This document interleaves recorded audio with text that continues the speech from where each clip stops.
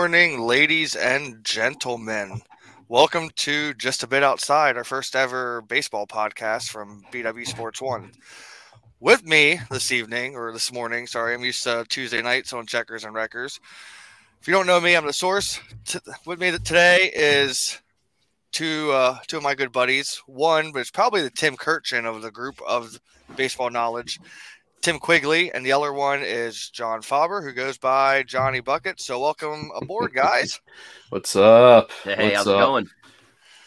Nice to see you guys this morning. Look at all the baseball stuff we got going on here. We got two Phillies. Well, we're all Phillies fans, but Tim wants to be different. He didn't want to be a homer. Well, you can't go off completely homer here, man. We're supposed to be talking about everything, not just Philadelphia. If we're talking just Philadelphia, yeah, I'll break out the Philly stuff. But if we're going to be encompassing all of MLB, why are we all going to wear Philly stuff, unlike you two homers? Yeah, he didn't go to the side of the state, though. Yeah, no, he stayed in the state of Pennsylvania. I could have went to Canada. Right. Well, welcome aboard, guys. Or the filthy city that's New York. Yeah. Well, welcome to the team. We look forward to all these shows here with you guys. You guys ready for hopefully an exciting season of baseball ahead of us? Yeah, hopefully. But Trace, you forgot to introduce yourself as you may be the source to everybody else, but to us, you're the host who thinks they know the most. I don't know the most. I can tell you that right now. I don't know shiitake. Oh. Anyways, let's get on with our first topic here. So as most everybody knows, we had a really interesting offseason, to say the least, after the World Series ended, which congratulations are in order to the Atlanta Braves. As Phillies fans, we don't like that, but congratulations to them anyways for winning the World Series last year. And then we went into a lockout because both sides are greedy. So let's get into that a little bit. And I'm going to start here with Tim. And Tim, I want to know your opinion here on how the lockout was and what your opinion of how they handled it and who you think caved in more. Well, as most negotiation goes, one side's going to want what they want, the other side's going to want their own thing. And for the longest time, for at least if you want to believe the reports that were out there, it seems like neither side wanted to move. And the league imposed the lockout, which,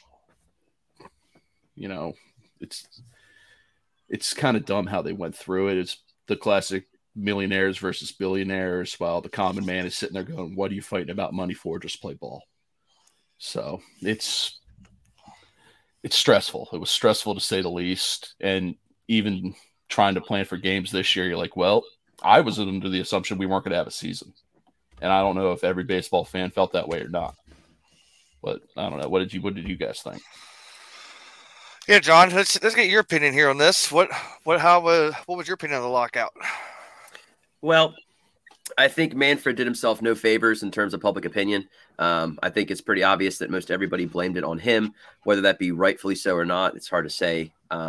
Again, it's a money situation. When it comes down to money, both sides are going to dig their heels in. I think in general, it seems like the players got more of what they were looking for.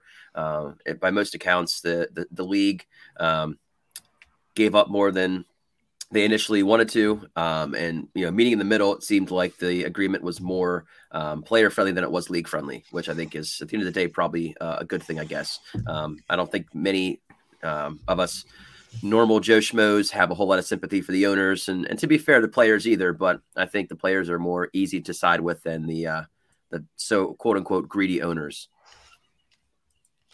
Yeah. So I'm going to agree with you guys. Let's not forget too, not to cut you off there, Matt, but when Manfred announced the lockout, he did it with a smirk on his face. Right. And if that didn't boil your blood at all, then you're not a baseball fan. If you're a baseball fan and you see Manfred, that's what we're going to call him from now on, freaking Manfred, come out there, ear-to-ear grin, ear-to-ear grin, going, hey, we're going to cancel games. Let's be honest, too, though. The whole lockout thing should never have happened because you had the owners who were trying to make more money. You had the players who were trying to make more money. Mind you, we're going to get into the free agency here in a little bit, and you'll see the numbers that some of these players signed for, and they don't need more money. And that was the biggest thing. I honestly think the lockout was a joke.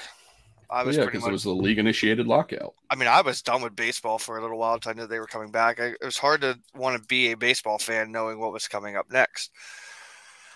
With that, though, there was a lot of changes that were made. I know there's one that we're all not really on board with because of another rule that was implemented from last year. The universal DH was probably the biggest rule change that they made, where both leagues now will have a DH permanently. And with that, though, we were hoping that the ghost runner on second base was going to go away, and it didn't. So, Well, it still could, but it's murky right now with that one apparently. well, the players were the ones that wanted it, not the teams. It was the players that actually wanted it. So, shame on them. I think the coaches wanted it more than anything, with the argument being the shorter spring training period, less time to gear up and get ready. They didn't want to go through 16 inning games and blow through their bullpens early on. But then again, too, you also have a 28-man roster to begin the year. Right. And then we also have for next year, starting for next year, we have the banning of the shift. Me personally, I think the shift was dumb. I think it ruined baseball. But to that extent, it goes to show you. Hitter. Exactly. It goes to show you that guys cannot hit in the shift. They can't hit opposite field. They are all natural pull hitters. And that's a shame. I would. I mean, look at anytime there's a shift, how many guys have ever hit out of it? You go looking back in the day, and we've talked about this at my work because I have some baseball fans at work. Guys like Ted Williams or Ricky Henderson, they'd hit it opposite field, or Henderson would just lay a bunt down and he'd be on first or second base at that point. But that was the style of the game. Right. That was the mentality, hit them where they ain't. Now it's launch angle, exit velocity, spin rates, and play the numbers. It's a home run. Play the statistics. Yeah, it's a home run hitter's game now. So I'll throw this one to John first. Of all the offseason rule changes that has happened because of the lockout, which one do you like the most? Which one do you like the least? And give us a little bit of your opinion on why. So, I kind of like the fact that they just bit the bullet and did the universal DH. It's been inevitable for a long time. They were never going to take the DH away from the AL, so I think it was kind of necessary to level the playing field. We're not at the point in time now where the AL and NL are totally different. I mean, they at one point they're not. It's all just one league, right? So I like how they implemented that. I'm with you guys. The Ghost Runner, I just hate it, man. I just really, really hate it. Like, I don't know. It just does not feel natural. It does not feel like the baseball we grew up with. It's just stupid. I mean, I don't know. Just stupid.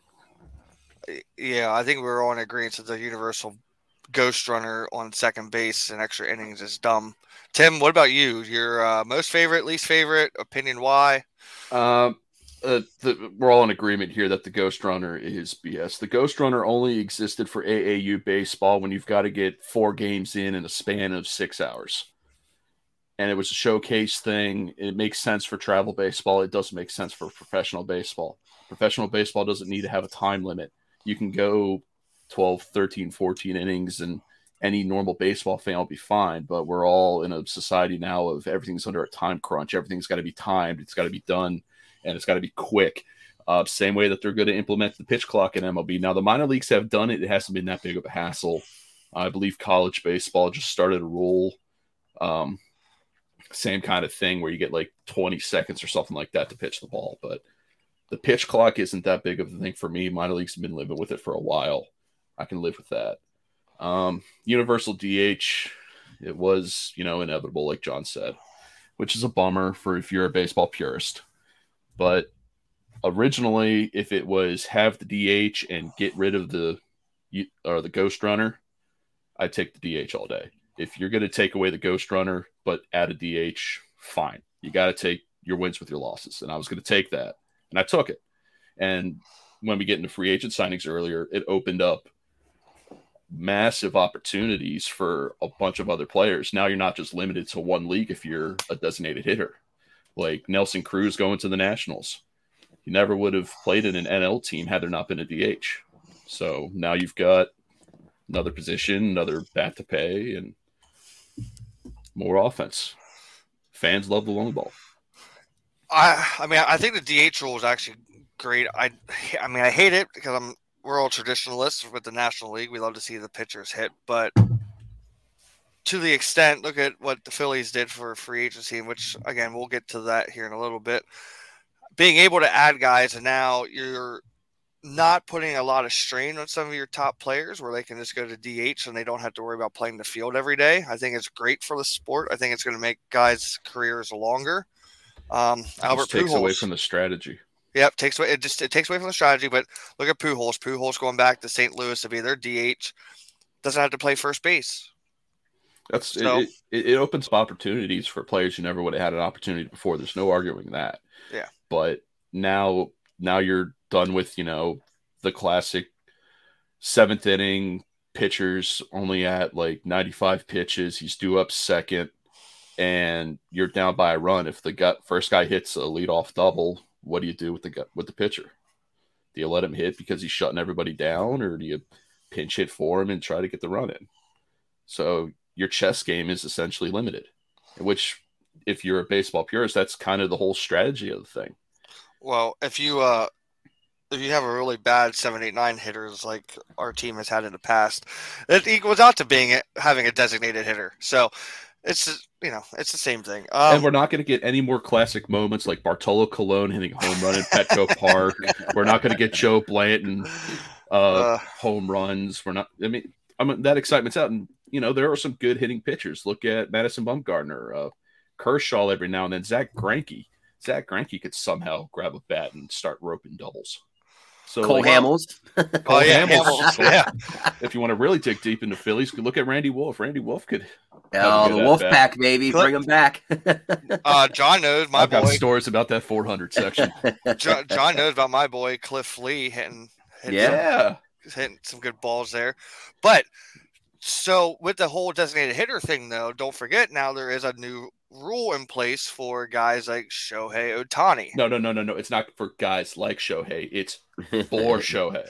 Well, so name me another pitcher that's going to hit that can hit 40 home runs in a year. Hold on. I'm not saying that there's going to be pitchers that are going to hit 40 home runs like he does, but my point of it is there's going to be guys that are coming in like him at some point. He was the first. Okay, maybe. I mean, it'd be interesting for the game if there were more guys like him, but he's a rarity, man. He's 1 in a million, if you ask me. With your universal DH now, if I'm a pitcher, why would I worry about hitting? Why am I going to worry about it? Well, I'm just saying. Unless you're naturally gifted. If you're naturally gifted, that's one thing. But if you're a normal Joe Schmo pitcher and you're trying to fast track your way to the big leagues, do you want to waste time trying to hit and be like Shohei, or are you going to work on the curveball? Well, so here's my thing, though, is what I'm getting at is if you – from a little bit of the Japanese leagues that I've watched a lot, they have a lot of guys over there that are two-way hitters. Totally different game. Different game. But I'm saying that this opens the door. This rule here, which I haven't even read off what it is yet, for those that don't know. So if you're a starting pitcher like Ohtani and you're designated hitter as well, if you get pulled out of the game as a starting pitcher, you basically stay in the game as a designated hitter. Mm-hmm. So Ohtani, obviously, this is a rule made for him. But my point of it is he opened the door for I'm not saying the next 2 years, 5 years, whatever. Down the road, we're eventually going to have these two-way players come in. That rule only exists for the current length of the current CBA.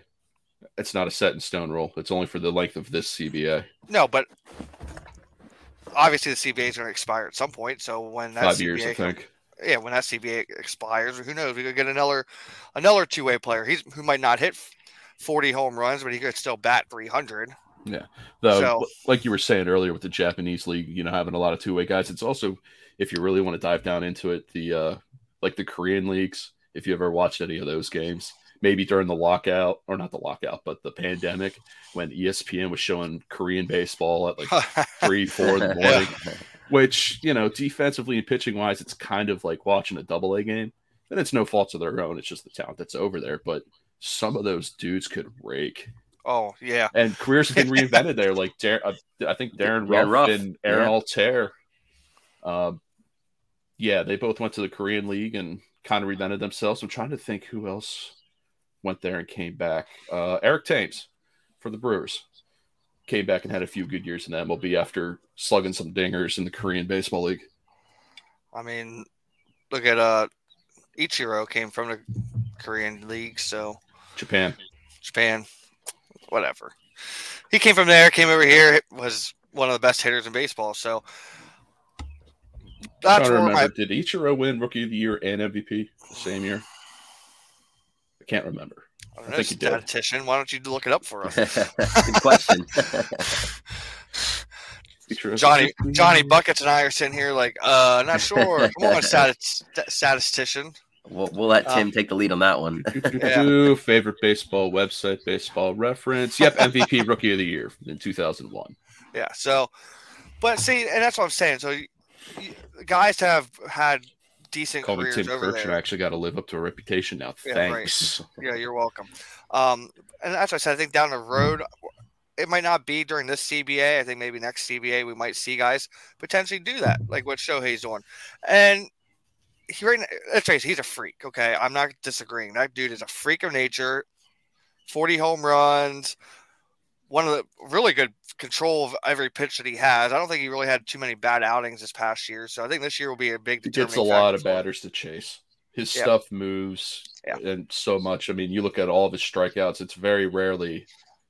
I mean, it happens, like, slider on the corner, splitter on the corner, but his stuff just breaks and dives, and guys just look foolish.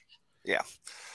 So with that, and I know I've been talking about it, we're finally going to get into it. Let's go into our next big topic of the offseason here, and that was MLB free agency.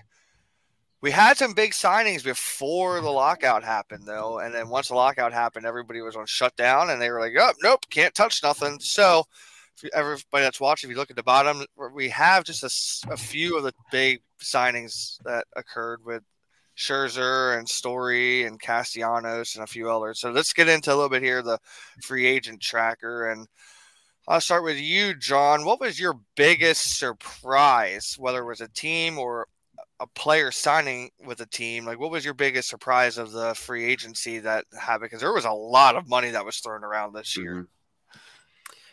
I mean, I'll be a homer again, but if you would have told me in the offseason the Phillies would be able to go out and get Castellanos and Schwarber for less than $20 million or less a year, I would have told you you're crazy. And to say that they would have gotten both of them for less money than Chris Bryant, I mean, come on. Big. Like, Castellanos seemed to be like the gem of free agency, and Chris Bryant was up there, obviously, but not in my mind, and I don't think most people's minds, he was a better pickup than Castellanos. And I mean, look at the contract comparison. So, I mean, it's a homer pick. It is what it is. But I mean, I think they killed it in those two signings, honestly. Yeah, I'll agree. I don't think, well, I mean, obviously, I was sold that Chris Bryant was coming to Philly because of the third base help that they needed. You still need to pay me on that bet. Yeah, I know. I owe you both still. Yeah. But in general, though, I thought this year's free agency was just, or this offseason's free agency was just wild because there were so many guys that you didn't think were going to go anywhere. It's like, for example, Freddie Freeman going to the Dodgers. Yeah, they did him dirty. But that's Philly fans, so you can. I mean, the Braves did, yeah. The Dodgers didn't. The Dodgers paid the man more than he deserved, probably. Freddie's worth it. Freddie's worth it. I don't know. And we can agree here too that even though we're not the biggest Braves fans and we may be Philly homers, but Freddie Freeman plays the game right. Absolutely. He's sure. He is a new embodiment, in my opinion, of Chase Utley. Oh, I agree. He's just going to go out there. He's going to get the job done no matter what it takes. My thing is, though, I think the Braves made out really well with getting Matt Olson to replace him because Olson's a really good ball player, too. And they paid him. They paid him. I mean, Olson's going to be a good player. And he's younger. Yeah.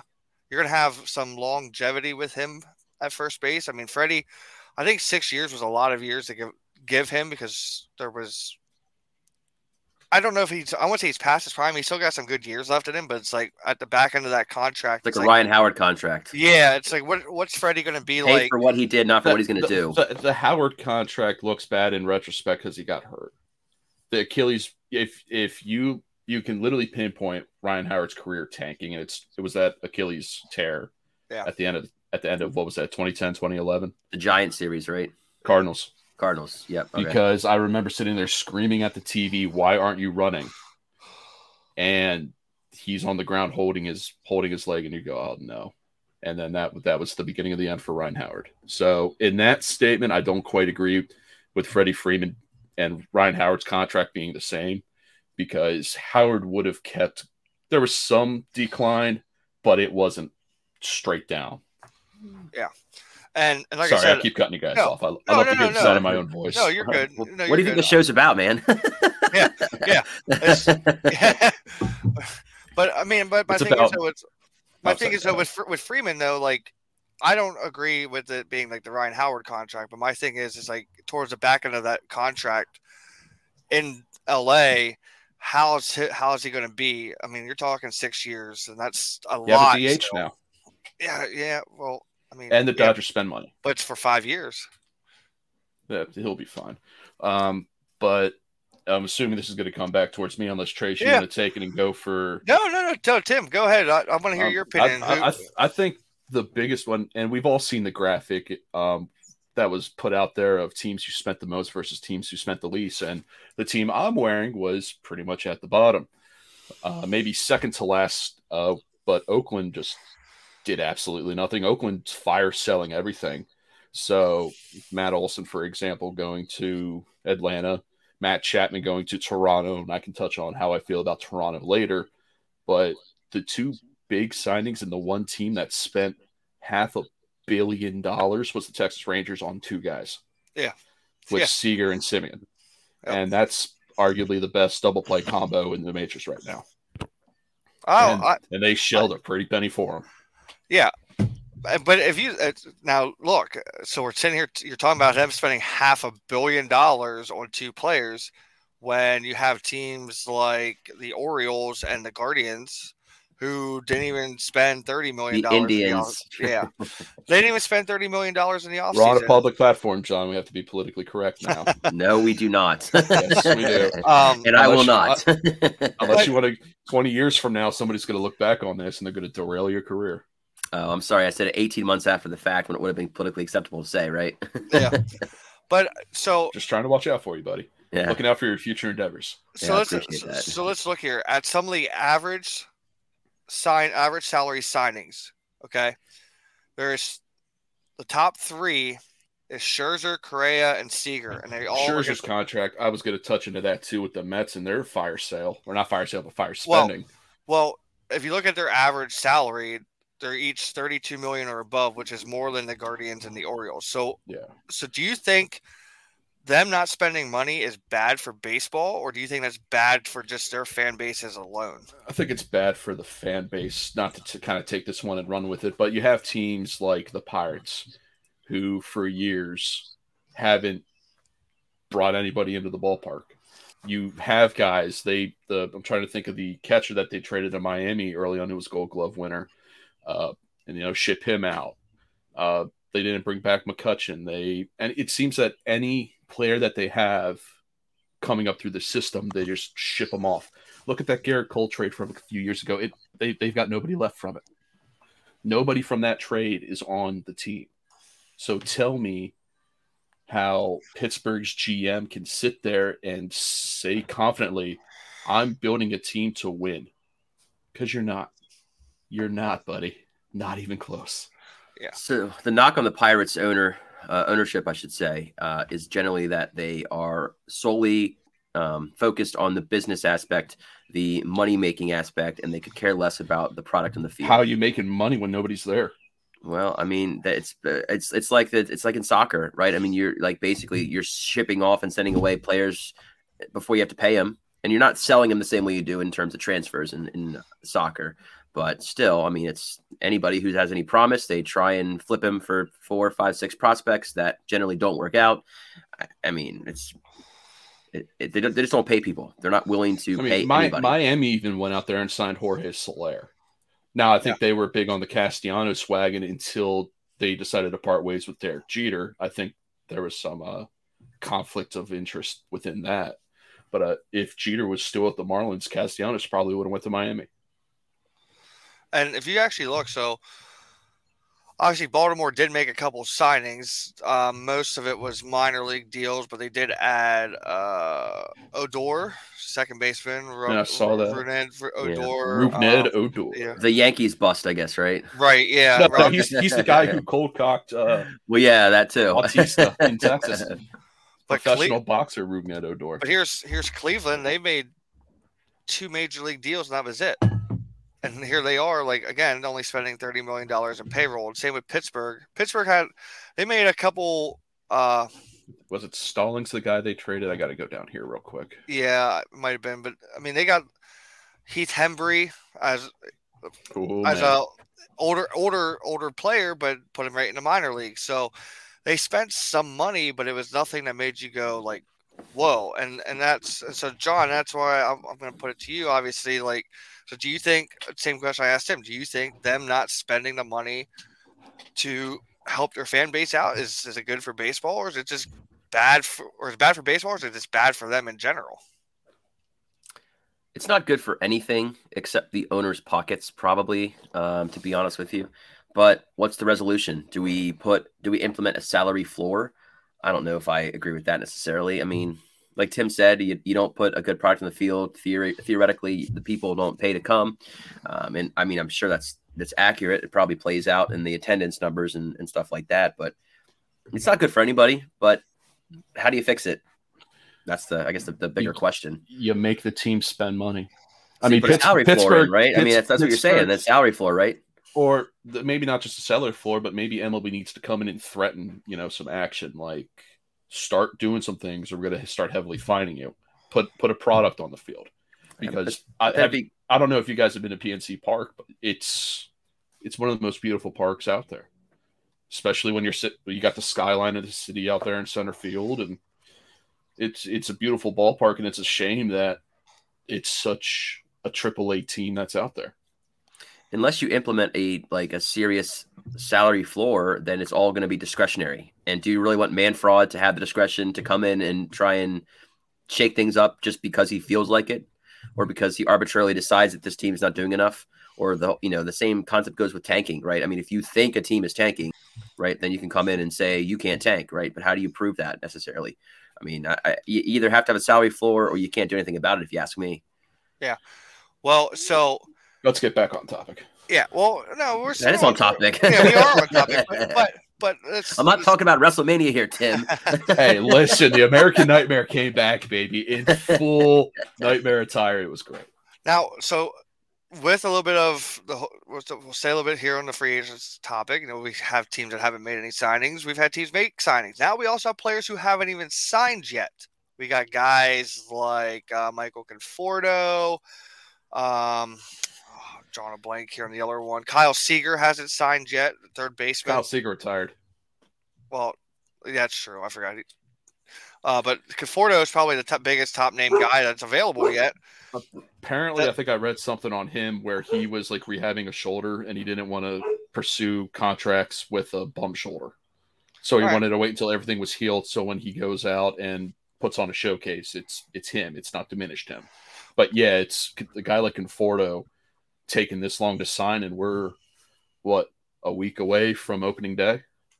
Yeah, and so my point for him is, does a not team even like we're less than a week. Does a team like Baltimore or Cleveland or whatever throw big money at him and say, you know what, we're gonna build our future around you now, even though he's, I think, 34, 30, 32, something like that? I'll look up here.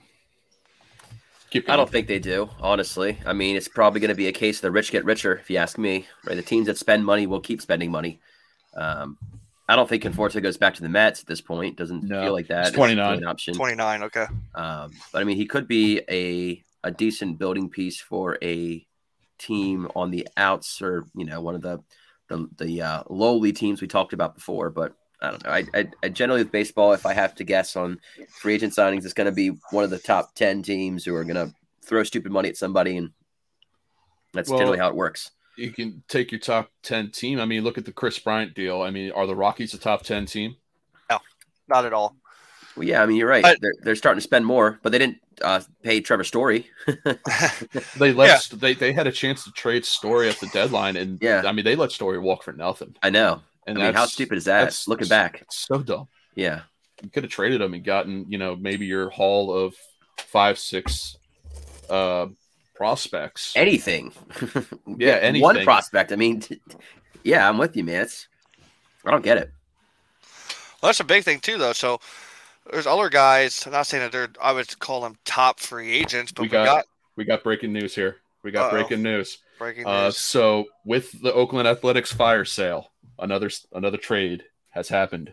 Uh-oh. Breaking news right here live The on Just a Bit Outside. The Padres have acquired Sean Manaea, the left-handed starter from Oakland. So the fire sale continues. Let me see if I can dig up who was dealt here, but that's coming from Bleacher Report. That's not coming out of thin air. So there you go. There's a move. Let's see. Oakland trades Manaea right-hand pitcher Aaron Holiday for 2 prospects. So it's Oakland just getting back on the prospect wagon. That makes sense, though. First reported by Jeff Passan.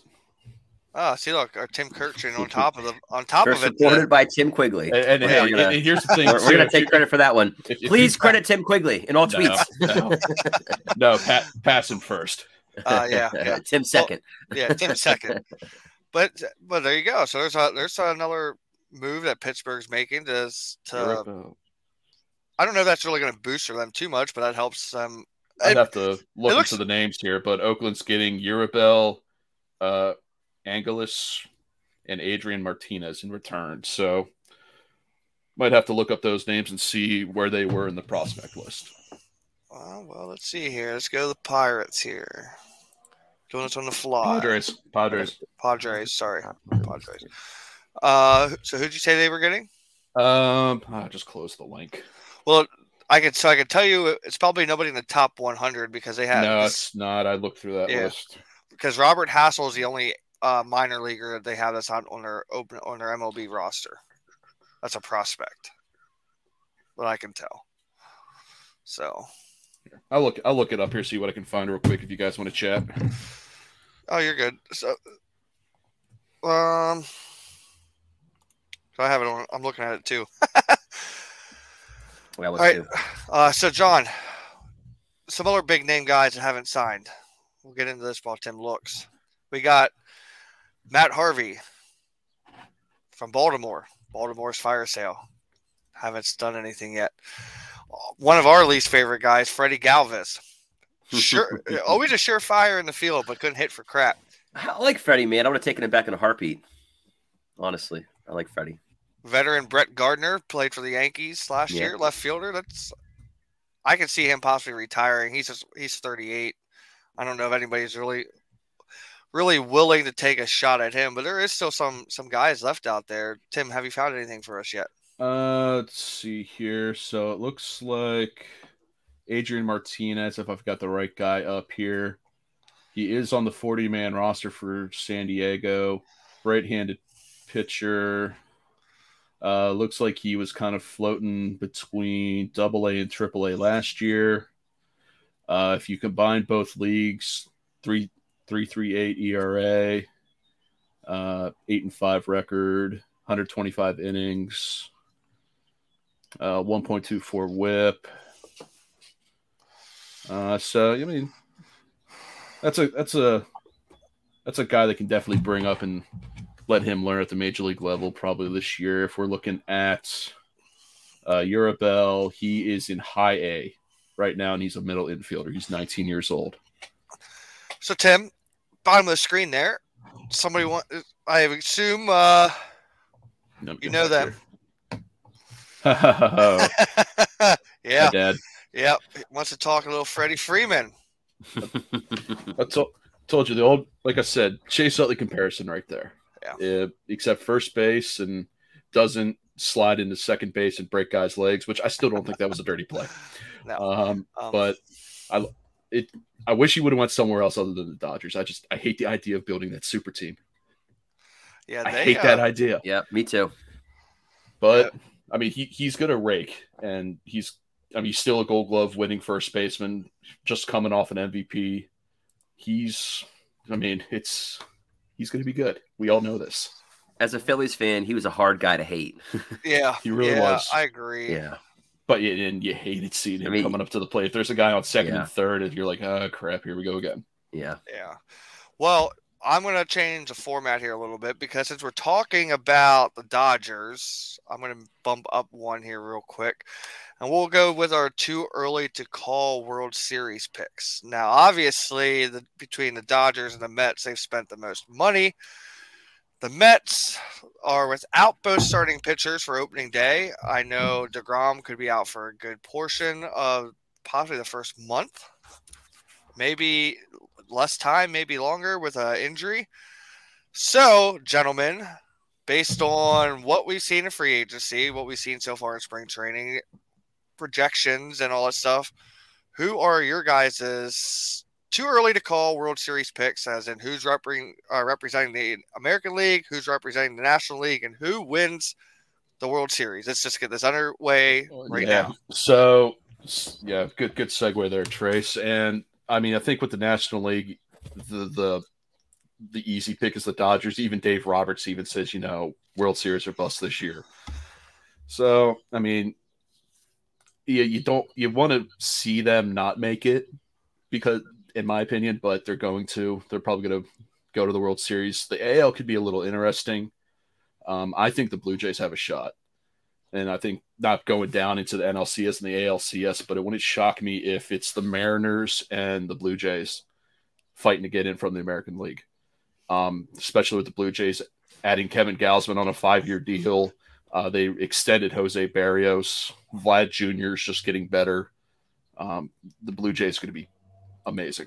I really think the Blue Jays have a shot, and I'm going to say the Blue Jays beat the Dodgers in the too early to call World Series. John, what about you? So it's your heart versus your mind. My heart hates it, but the Dodgers do seem like the team to beat in the NL. I mean, I don't know. Baseball is one of those. And they've got how many guys are turning from their World Series appearing teams and adding Freddie Freeman. Yeah, I mean they've got the experience. They're easy to hate, and I do hate them, but they will probably be very, very good. And they even added and they even added Kimbrel. Yeah. Recently, so we've coveted Kimbrel for a very long time. I mean, the Phillies, I should not we. I should stop saying we, but you know what I mean. AL, I like the Blue Jays too, and I like the White Sox. White Sox are good. I like the White Sox too. I mean, I'd probably say it would come down to those two, but I do think the AL will be more competitive than the NL. I hate to say it. I think the NL is very top heavy. The AL is going to have a lot more parity. 5, 6, 7 teams will probably be in the mix, like realistically in the mix to win it. And considering half the teams make the playoffs now. Well, yeah. So I'm going to go a little off from you guys. I think as good as the Dodgers are and how much they're trying to buy another World Series title, I don't want to say this because of being a Phillies fan, but here it comes. I think the Braves actually might. Oh, I thought you were going another direction. No. I think the Braves might actually have a good chance of repeating as repeating the NL. And they get Acuna back. Right, and Kenley Jansen. Yeah, and Matt Olson. Yeah, that's what I'm saying. So they lost Freddie Freeman. That's a big loss to them. But like we said, I think Matt Olson is a good pickup for them, and they didn't really lose much firepower from their pitching. So I still think that it's hard to bet against the Braves. Yeah. I think in the American League, I agree with the White Sox. I agree with the Blue Jays. But I think another team to watch out for, whether they cheat or not, would be the Houston Astros. And I don't want to root for them. Curveball. Yeah. It's a curveball. Yeah. No, I mean, you're right. You're right, Trace. I agree with that too. Talent-wise, Houston has the ability to compete. I didn't set my dog off. Houston has the ability to compete with the best of the American League as long as they don't cheat. So my pick. The Red Sox. Yeah, I'll second that one too. Anybody I saw a comment earlier about the Reds. Weren't the Reds on the bottom of the list too of not spending anything? And they had a fire sale too, getting rid of Suarez, and they just lost Castellanos. But they traded away Winkler. They traded away Suarez to Seattle, and that's why I think Seattle's going to be good. They didn't make any play for Castellanos though. Like they didn't. They're shedding money. They traded Sonny Gray to the Twins. Twins could be one to watch too out of the AL. Sorry to cut you off, Trace. Who you were going with? So I think I'm going to take to repeat. I'll take the Braves to win the World Series, and I'll take them beating the Houston Astros, and I'll even go even farther and say the Braves beat the Astros in 6 games. Ooh.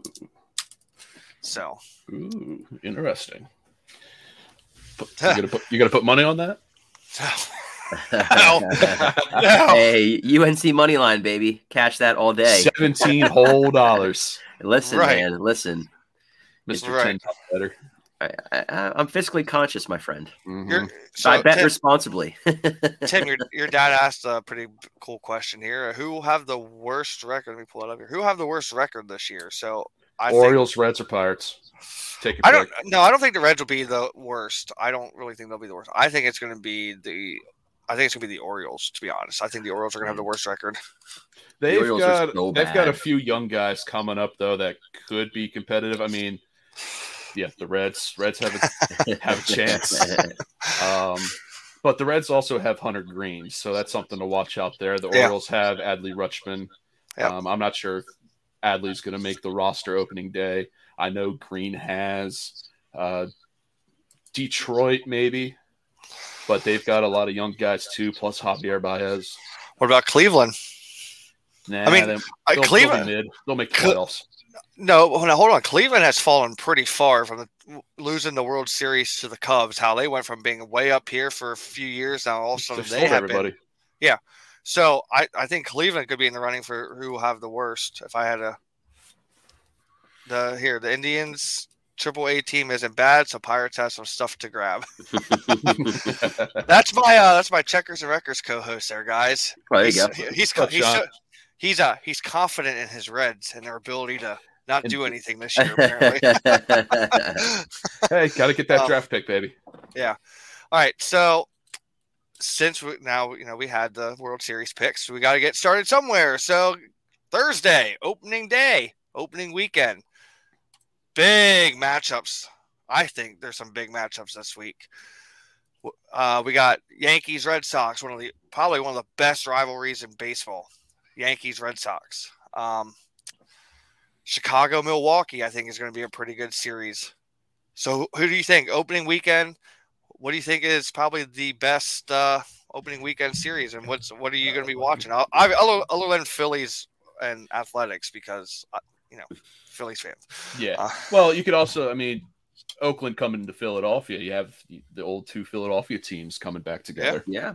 So, maybe Connie something Mack. to watch there in old Connie Mack Stadium. Yeah. You got Mariners Twins, it looks like, so that could be a good one right out of the bat. Yeah, absolutely. Let's see what else we got here. Rangers Blue Jays, that could be a good one. Depending on the pitching matchup, the Nationals Mets for the opening day game could be pretty decent. I saw a rumor where the Mets were going to go with a bullpen game for opening day. Oh, because that's the most Mets thing ever. Yeah. But the thought process being they don't want to bump up the 3-4 guys and mess with because apparently they're on scheduled rotation wise to be ready for their regular season start, so they don't want to come back, or they don't want to push them up and hurt them, I guess. So with my hands, what do I do with my hands? So what are you guys saying? What do you think is the best series for the weekend for opening day? John? Just out of one of them, just out of all the games that are being played, what's the best series? Listen, you got to go with Yankees Red Sox, I think, probably. It's opening series. It's the biggest rivalry in baseball, probably. It's the consensus pick. It's the Evil Empire versus the Evil Empire, but one of them has to lose. That's good, right? Yeah. Tim, I'll pass it over to you here once. Clearly, Pirates Cardinals. I'm gonna throw you guys a curveball, and I think, and you'll get my understanding when I tell you. I think Texas Toronto will actually be a great series to watch. That's gonna be a good one. Mm-hmm. The amount of money Texas just spent with their just two signings with probably the best infield now in baseball, and Toronto is Toronto. Toronto's gonna be good. Toronto's gonna be one of the best teams in baseball this year. I think. First off, I think the whole American League East is bound to have a really good year. That might be the toughest. Orioles. Yeah, I think that division is going to be the toughest division to win in all of baseball. But I think that's going to be a great matchup to watch, just to see how good Texas can gel with their signings and how how good is Toronto really going to be? Because we know how good Vlad Jr. is, but can they piece it all together? Especially since I think Barrios is pitching. He's got the second game, I think. Yeah, I was just looking because Thursday. Well, they don't play Thursday; they play Friday. Yeah, so it's Barrios. Barrios gets to start against John Gray, and that's to me, I think that's gonna be a good matchup. I think that Toronto, they're playing in Toronto because they didn't open up last year in Toronto because of COVID. So I really like the Toronto Texas series. Yeah, it's gonna be a fun one to watch. Yeah, it will. I mean, let's talk a little bit here since we are Phillies fans. We have a little bit of time here to kill before we get into our next topic. What's your guys' outlook on our Phillies against Oakland? It's going to be. Oh, they don't sweep them. Something's wrong. Yeah. They got to sweep them. The A's are not good. No. The A's are garbage. And Moneyball won't save them. The concern, as usual, in the Phillies is going to be the bullpen. Yeah, the bullpen's going to single-handedly blow. I hate to say it, but a little bit of concern for Nola and giving up the homers like he has been in spring training again, just like he did last year. Cole Hamels 2.0, baby. Yeah, I don't see that at all. Dare slander the name of Cole Hamels. And then, we're looking for World Series MVP Cole Hamels. Thank you very much. A general comment, not so just for the opening series, but what does Suarez bring back this year? Was it like a flash in the pan type thing last year? Can he be relied on to be a solid middle of the rotation starter? Big on Suarez. Yeah, it's big on Suarez. He passed the eye test last year too, but you're right. The Phillies are going to have their bats alive. They're going to have to put up like double-digit runs a game. If you score 20 and hold them to 15, a win's a win. Yeah, bomb or bust, baby. That's what we're going for. So it's going to be a lot of bust. Obviously, in our group chat, we've talked about it. The Phillies actually have one of the top batting lineups in baseball on paper, and on paper, they're starting rotations in the top 10. Somehow. See, somehow, some way. It's very top heavy. Wheeler is a possible Cy Young winner if he can repeat. Nola, if he gets back on track, is going to be good, depending on what you want to come out of with Suarez, depending what happens with him.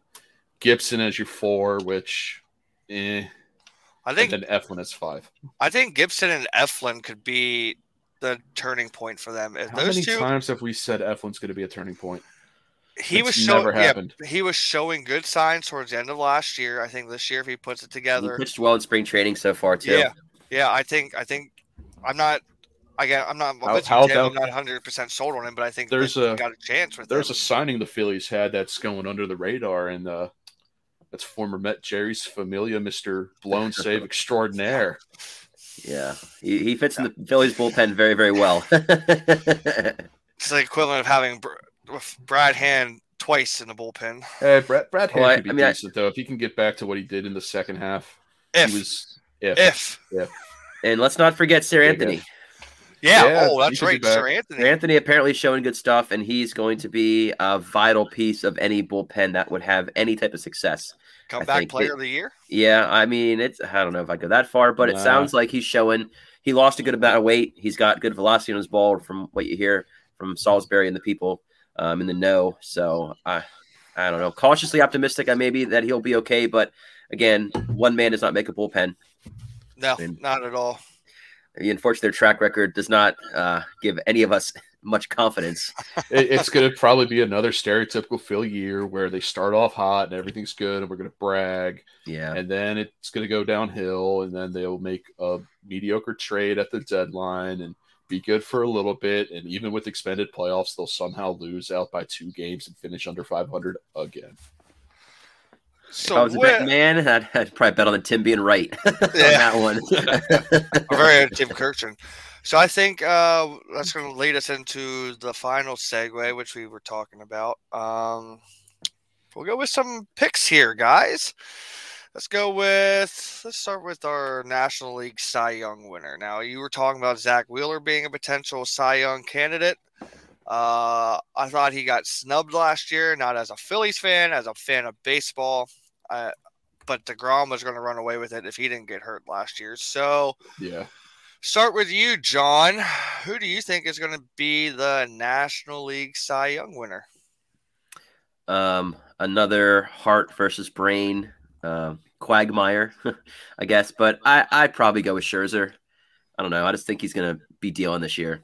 I just feel like he's got in a good spot. Yeah, Scherzer pick is pretty good, but again, right now he's hurt, so he's going to be missing the start of first week at least. I don't think he'll miss a lot of time. I don't think it's anything serious. I don't know. He's pretty durable. Hamstring tightness, it's a reoccurring injury that can come up and soft tissue injuries are lingering. Yeah. So I don't know. I'm probably wrong. Don't bet on it. I'm trying to think of some names here that aren't, common. Obviously, Wheeler's going to be up there. DeGrom's going to be up there, whether he's healthy or not. But DeGrom can miss a decent amount of time. He could, especially with the shoulder. Yeah. Corbin Burns probably has a good shot to repeat. I'm blanking.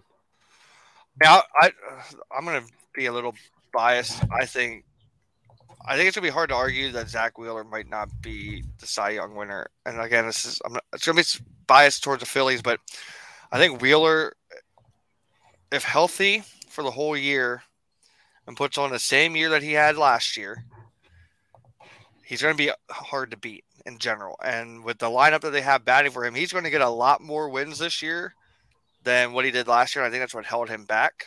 So, I mean, there's also I'm looking up here too, just because I was drawing a blank on some names. Walker Buehler could be good. Gausman's already in the American League. Scherzer, we already mentioned him. Wheeler. Oh, I'm sorry. Was it Brandon Woodruff? Did I get my Brewers pitchers wrong? Yeah. Well, so right now the favorites, just looking, you got Scherzer, Corbin Burns, Zach Wheeler, Buehler, Woodruff, and actually Nola made the list too. So. Do not go bet on Nola. No, I wouldn't either. Okay, so my pick's Wheeler. So whatever you guys think out of that list that I just gave you of Scherzer, Burns, Wheeler, Buehler, Woodruff, and Nola. Yeah, I stick with Scherzer. I think. If DeGrom comes back healthy, I'll go DeGrom. Yeah, I like the DeGrom pick, but again, we don't know how long he's actually going to be out for. That's an if. Yeah, mm-hmm. They said he could miss some significant time. Okay, we'll go to the across the league. Let's go to the American Cy Young. I'll start this one off here. I think touching back earlier with the series to watch with Toronto and Texas and Berrios getting the ball on opening day, I think Jose Berrios is going to have a really good year this year. He's going to have a great offense behind him. Going to be super comfortable, especially if they can get him a lead early. His stuff's nasty. He's got massive repertoire of pitches, breaking out the fancy dictionary. But I think Jose Berrios has got a real good shot for AL Cy Young. Yeah, I like that pick. John? I'm a believer, so I... They're going to trade him in the middle of the year anyway. Yeah, I don't know. They honestly probably will trade him in the middle of the season. It's possible. I mean, he could go on a contender at that point. He probably will go to a contender at that point. They're going to be a bad team, but it feels a lot to me like I'd love if Philly got him, but it feels a lot to me like a terrible team with an ace that's just going to deal. So I like him, in Cleveland. Yeah, I like Shane Bieber too. But I'm going to agree with your dad on this one here, Tim. I think the Garrett Cole that's my brother, buddy. Patrick. Sorry, Patrick. Oh my gosh. Matt, how dare you? I wasn't reading completely. All I saw was Quigley, and your dad's been talking the most. Patrick hasn't said a word. I agree with him, though, the Garrett Cole. There's no sticky stuff. No sticky stuff. I don't care. I think Garrett Cole is the – yeah, Patrick, calm down. Let me guess. He's calling me out. Yeah. Listen here, little brother. I think the Garrett Cole revenge tour is big. It's probably going to happen. Yeah, dude's a monster. He is the favorite too. If you're wondering, he is the favorite, early odds favorite to win the American League Cy Young. So it's going to be hard to root against him. I mean, other than he's a Yankee, it's really easy to root against the Yankees. We all know that. Listen, after the 2009 World Series, I can't really talk much. So you're not wrong. Nobody covered third base. It's like and Hideki Matsui. I still hear about that to this day. It's like John and I, the 2010 NHL Stanley Cup Finals never happened either. Oh God. All right. We love Next- heartbreak. Yeah. We Next, love heartbreak. next on the list, National League MVP. Mm. Now, our boy, as Dan calls him, Bruce Harper, Yeah. is coming off another MVP season. Yeah. Does he I'm ta- repeat, or are I'm we going to ta- see somebody yeah. new? I'm I taking got- Bruce all day. With the type of support they're giving him in that lineup, look what he did with very little support around him. He's gonna just light it on fire, man. He's like, I mean, I cannot bet against Bruce Bryce, whatever you want to call him, MV3. So we'll call him. You cannot bet against that guy. Off Yeah. the wall pick right here. Matt Olson. Ooh. Matt Olson or Acuna. I think it's going to be. I think the Braves are going to have another guy on their hands winning the MVP. Olson's at plus 3,000 too, just so you know. I don't look at any lines. No. I'm saying that's how much of you a reward the man with a big contract. You ship out, and especially if he comes in and wins MVP after shipping out the franchise guy, Freddie Freeman. Well, I'm just saying It's going to make the Braves look like the smartest team out there. Yeah, well, I was saying like that's how his odds are. That's a solid dark horse pick. I'm actually gonna go with another kind of dark horse pick, but it's gonna be out there is Juan Soto. Yeah, I don't think he's a dark horse. I think he's up there. he's up there. But for how bad Washington is, how bad we think they're going to be. Yeah, Soto's really good. Soto's a tank. What's gonna kill him is for how ex-Harrisburg Senator Juan Soto, right? Yeah. Ex-Harrisburg Senator who famously had the quote of, sorry to cut you off there, Trace, but Juan Soto comes into Harrisburg and wherever he's staying, brings an inflatable mattress. Coach comes up to him and goes, we're going to need to get you better sleeping arrangements. And he looks at the coach and says, don't worry, I won't be here long. A week later, he's in the majors. I mean, your brother's giving me crap for taking Juan Soto, but I think if you're talking about overall hitting, he might be one of the best hitters in baseball. When it comes to putting the bat on the ball, maybe. Yeah. I mean, he always makes contact. But I mean, I don't know his numbers off the top of my head, but I mean, he's kind of a safe pick, I'd say. He's a safe pick. It's not really a dark horse and off the wall. It's probably a safe pick. My other pick would be Mookie in LA. Oh God, yeah. I'm avoiding anything Dodgers. I don't want to give the Dodgers any more hype than they already have. Yeah. How about let's go to the American League? I'm going to go deep into the Harrisburg Senators again, and I'm going to take the son of a Harrisburg Senators legend, Vlad Guerrero Jr. Up there in Toronto. I think that's an easy pick. He's probably, I don't know if he's the favorite, but he's probably got to be up there. Let's see here. I think he's one of the three favorites. So there's three favorites. Let's see here. I mean, I'd love to see Mike Trout win it again, but that's way too easy. Let's see who else we got out there. The favorite is Ohtani again. Of course, of course it is. I mean, you can't root against that guy. So yeah, you can when he plays your team. But I mean, I don't know. But I'll tell you what, I bet on him in the home run derby last year, and he was awful. So that's what I was just going to pick right there. Aaron Judge. And it's coming up. And it's coming up time where the Yankees are going to have to pay him. It's either pay him or let him walk. And if the Yankees let Judge walk, New York is going to explode. Oh, absolutely. And especially if Judge comes out and wins an MVP, it's going to be even harder. He's going to make way more money. I mean, we've talked about this team a couple of times. What about anybody from the White Sox? I mean, they got some potential to be a threat, and unless Tony La Russa runs them to the ground. I don't know if La Russa's going to run them to the ground. Or gets another DUI. It's another DUI. Maybe all of the above. Sorry, Tony. No, you're not. Yeah. I mean, if you look at their lineup, though, Jose Abreu. He's getting older. He can make a run. Tim Anderson can make a run. I mean, they got some. They're probably really long odds. They are. If I were to guess. I mean, but sometimes those long odds can work out in your favor. I mean, not like I'm saying Sometimes. Josh Harrison's going to be their MVP, former Pittsburgh Pirate from Cincinnati, Ohio. Josh Harrison, who's he been with? You could probably start a Kenny Lofton type list with him. Yeah. Yeah, pretty much. He's been around more than Kim Kardashian. Oh, And he can't win like Kim Kardashian. and With that, we got one more here, then we're going to call it quits. Overall, I know each league has their own rookie of the year, but who do you think is the top rookie for baseball this year? We'll start with Tim on this one. all right. I'm going to go with a guy in Detroit who was just handed a first baseman's mitt from a future Hall of Famer, Spencer Torkelson.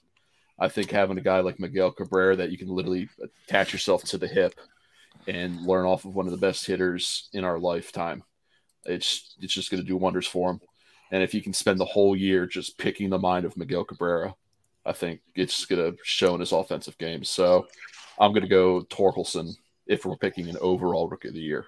Yeah, that's a solid pick. I mean, he spent last year in AAA, anyways. Yeah, I can pull up his numbers here. I've got the tabs set up. John, who do you think is going to be the top rookie for baseball? The Royals have a kid named Bobby Witt. Yep, That's who. number one. Yeah. He's got a heck of a bat. I'll tell you what. I think he'll be good. So Torkelson here, and I got Bobby Witt. I can pull him up too. He was in 3 leagues last year, so high A, double A, triple A. We're going to combine all of those for 530 total plate appearances with a 267 average with 30 bombs and 91 home runs. Yeah. The majority of his bombs coming in double A with 14. Wait, did you say 91 home runs? 91 ribbies. All right. There you That's go. 30 dingers. 91 You said ribbies. 91 home runs. Well, I maybe with some added help. And let's see, Witt. was going to say that'd be a heck of a year.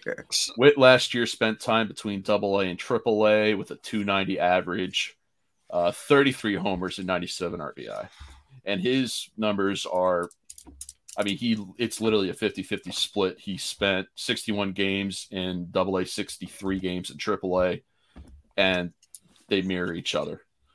Like the stats quite literally mirror each other. So, kid can hit. Mhm. So I have a bunch of guys that I like. I'll tell you who my guy is I'm looking forward to watching play. I think Adley Rutschman from Baltimore is going to be a good player. I think Julio Rodriguez in Seattle is going to be good. Yeah, Rodriguez.